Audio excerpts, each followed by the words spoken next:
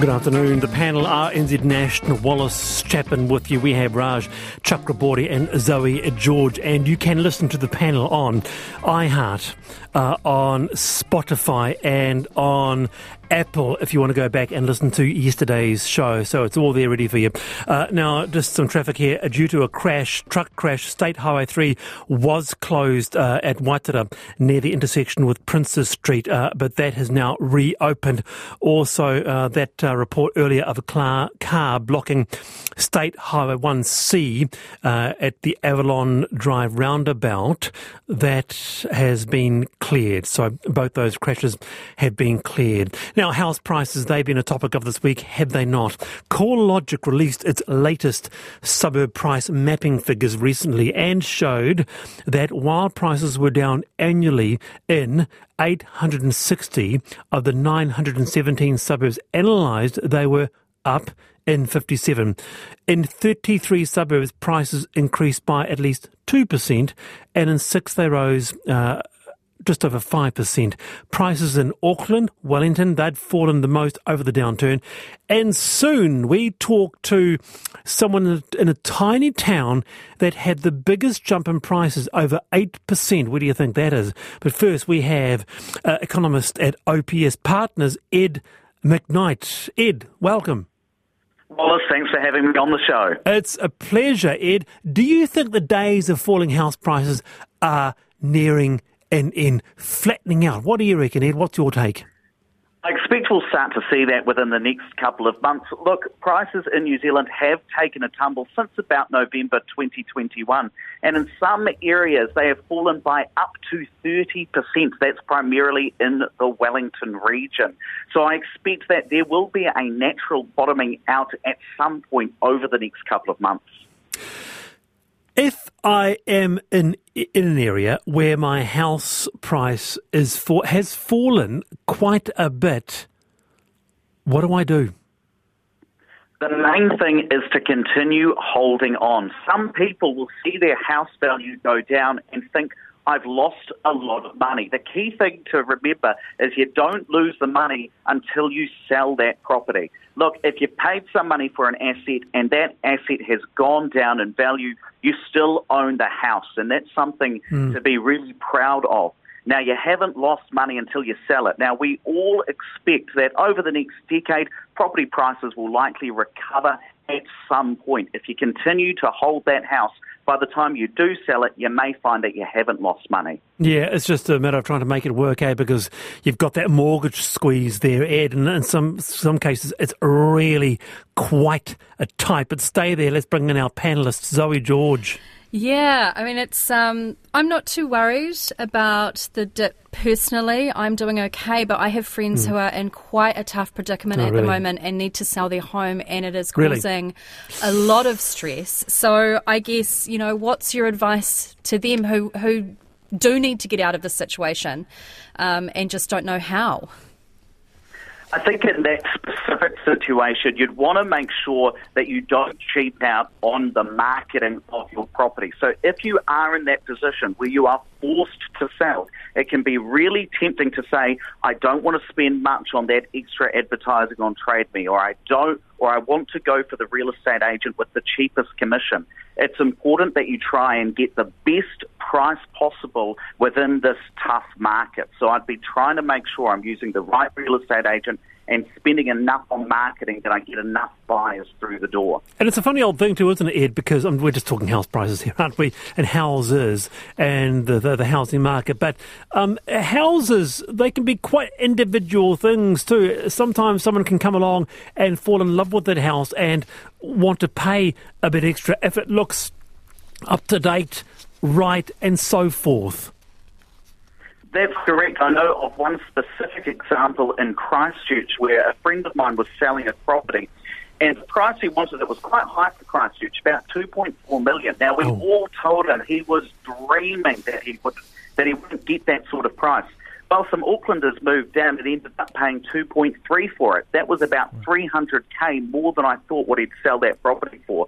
So if you market it the right way, even in a tough market, some sellers are able to achieve quite good prices. The key is to make sure that you're staging it so that you're putting or positioning your property in a way that someone's going to fall in love with it and then pay your top dollar. Raj.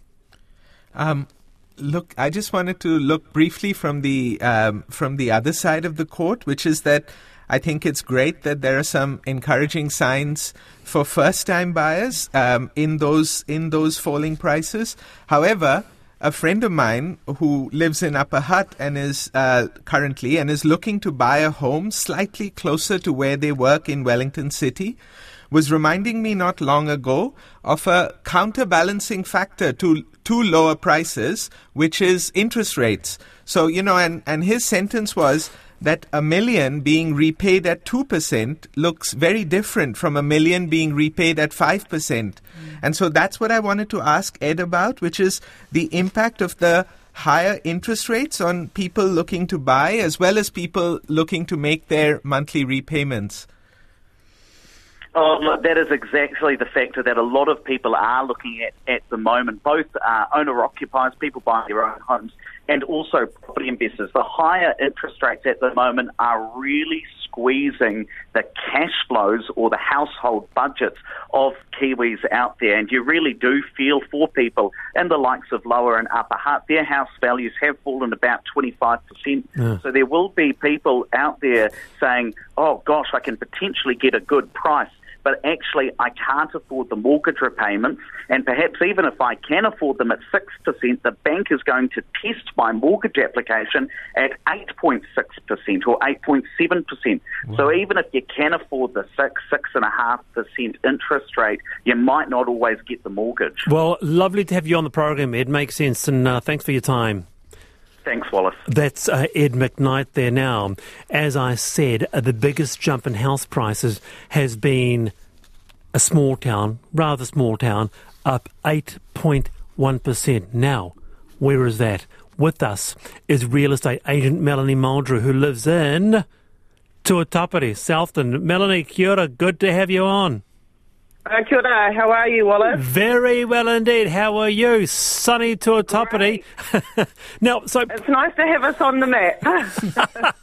So, what's going on in little Tuatapere? Okay, well, sure. I guess what we've seen recently is because we're still one of the most affordable areas in New Zealand to buy a property. And when I say affordable, you can still get a 3-bedroom home here on 1/4 acre for less than, $350,000. What? Hang on. Whoa. Did I just hear correctly? You can get a 3-bedroom house on a 1/4 acre for under 300? Well, we do have a few of those, but more around at the moment between sort of the 300,000 to about 380,000 for a 4-bedroom. There you go. You get a 4-bedroom home here. So even though we have definitely increased in our prices, I guess because so many other regions of New Zealand, they are costing people a lot more, for their properties in their homes. So, we're seeing a lot more people from the North Island and other regions of the South Island say, you know what, we want the quieter life. We actually want to live in a house that we have a really low mortgage on or don't have a mortgage. Zoe, it sounds a dream. Shocking here. Well, I bought my house for less than $300,000 10 years ago, and it's 2 bedrooms, and it's tiny. And it's, my mortgage is less than some people's deposits, and I'm incredibly fortunate. It's so fortunate. But I'm thinking maybe I should move to Southland. I wouldn't mind a 4-bedroom home. No, that sounds it's the nice. dream. It's the dream. Stay there, Melanie. Raj? Yeah, as long as, it absolutely is. And for anyone who loves the outdoors, loves a small feel of a small community around, and can work remotely, go for some of these 1/4 acre paradises. That's the last place where the 1/4 acre paradise dream still lives, right? Melanie, I'm going to have a very quiet drink tonight and go on Trade Me and look at places in Tuatapere, all right? Good on you. I think you should. Please do that. Thank you. Very good. That's Melanie Muldrew there, who lives in Tuatapere, Southland. 4:17 the panel. We have Zoe George and Raj Chakraborti this afternoon.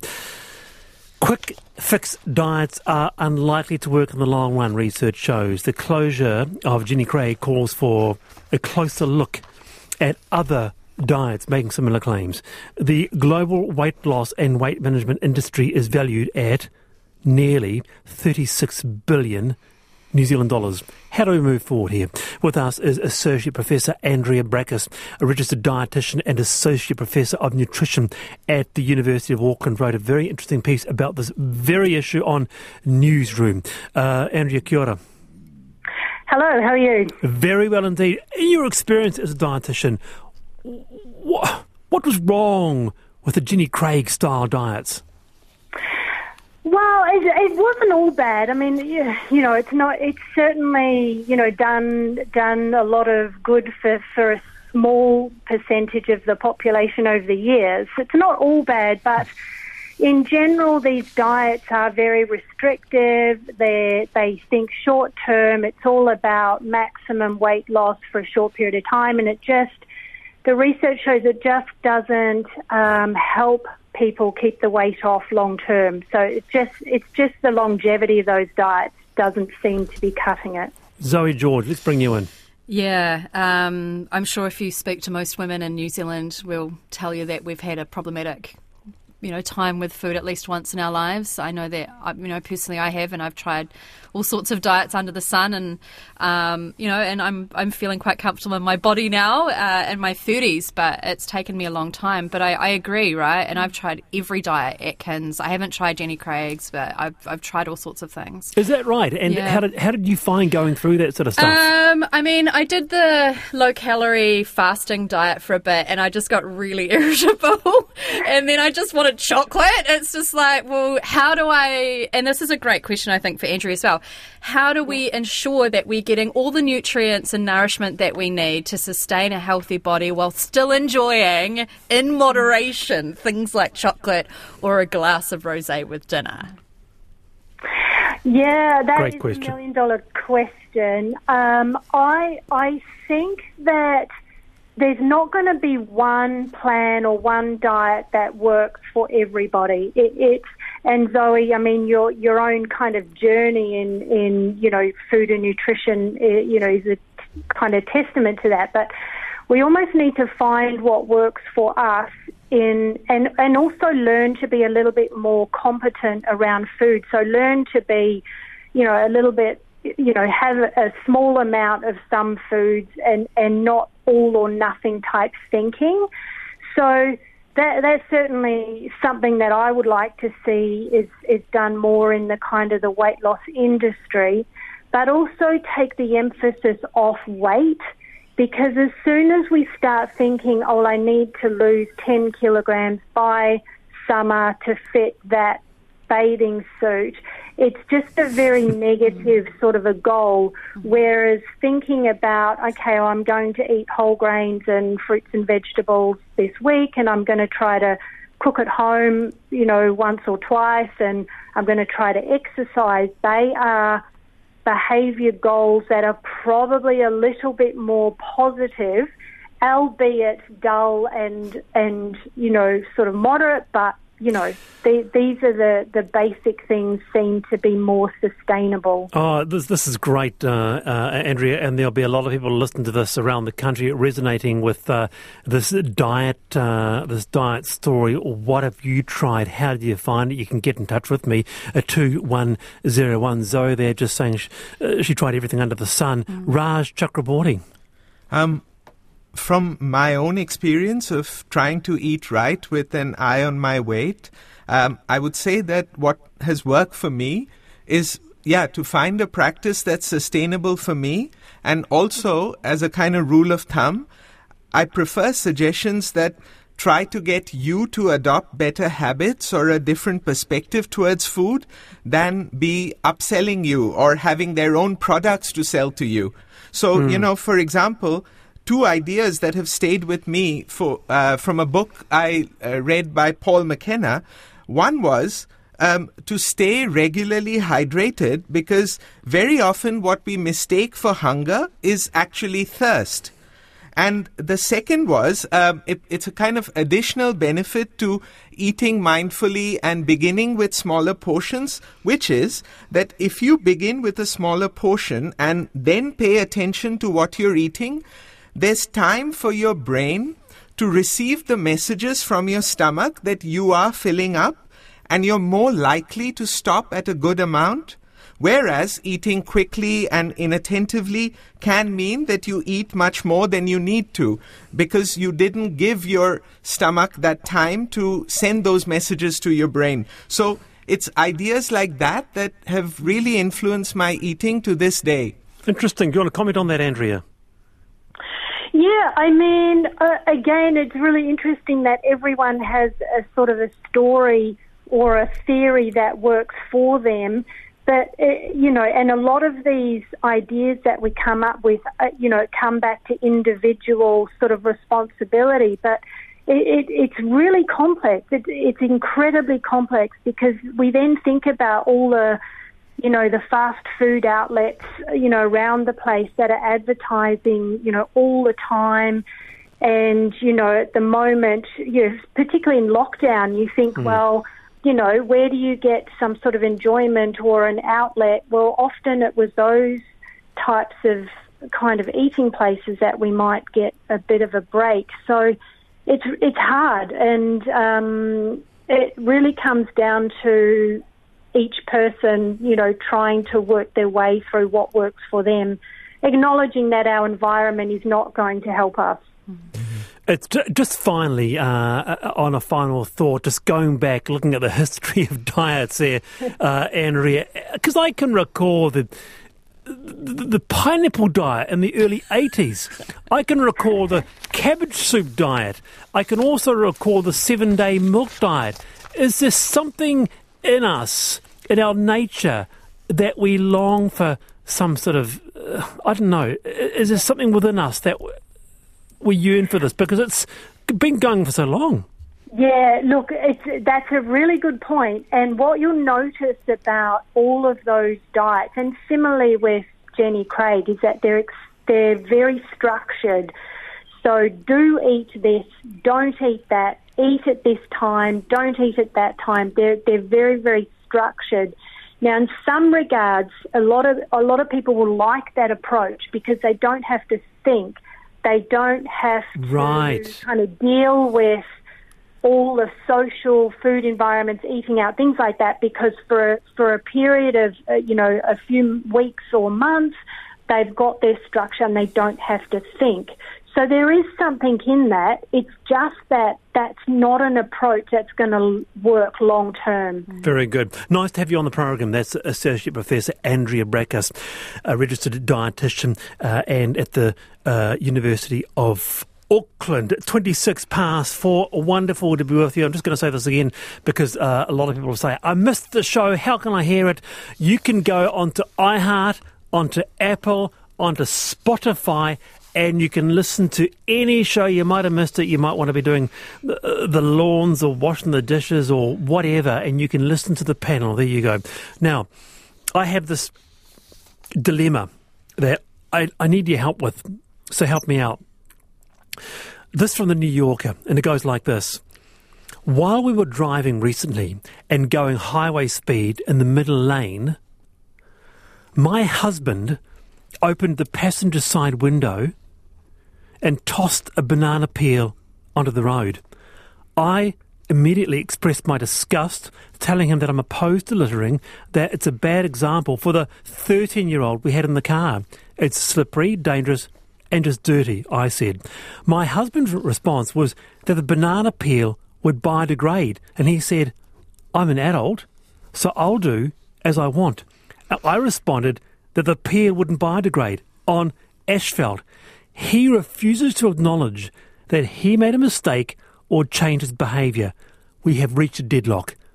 What does the panel think? Zoe.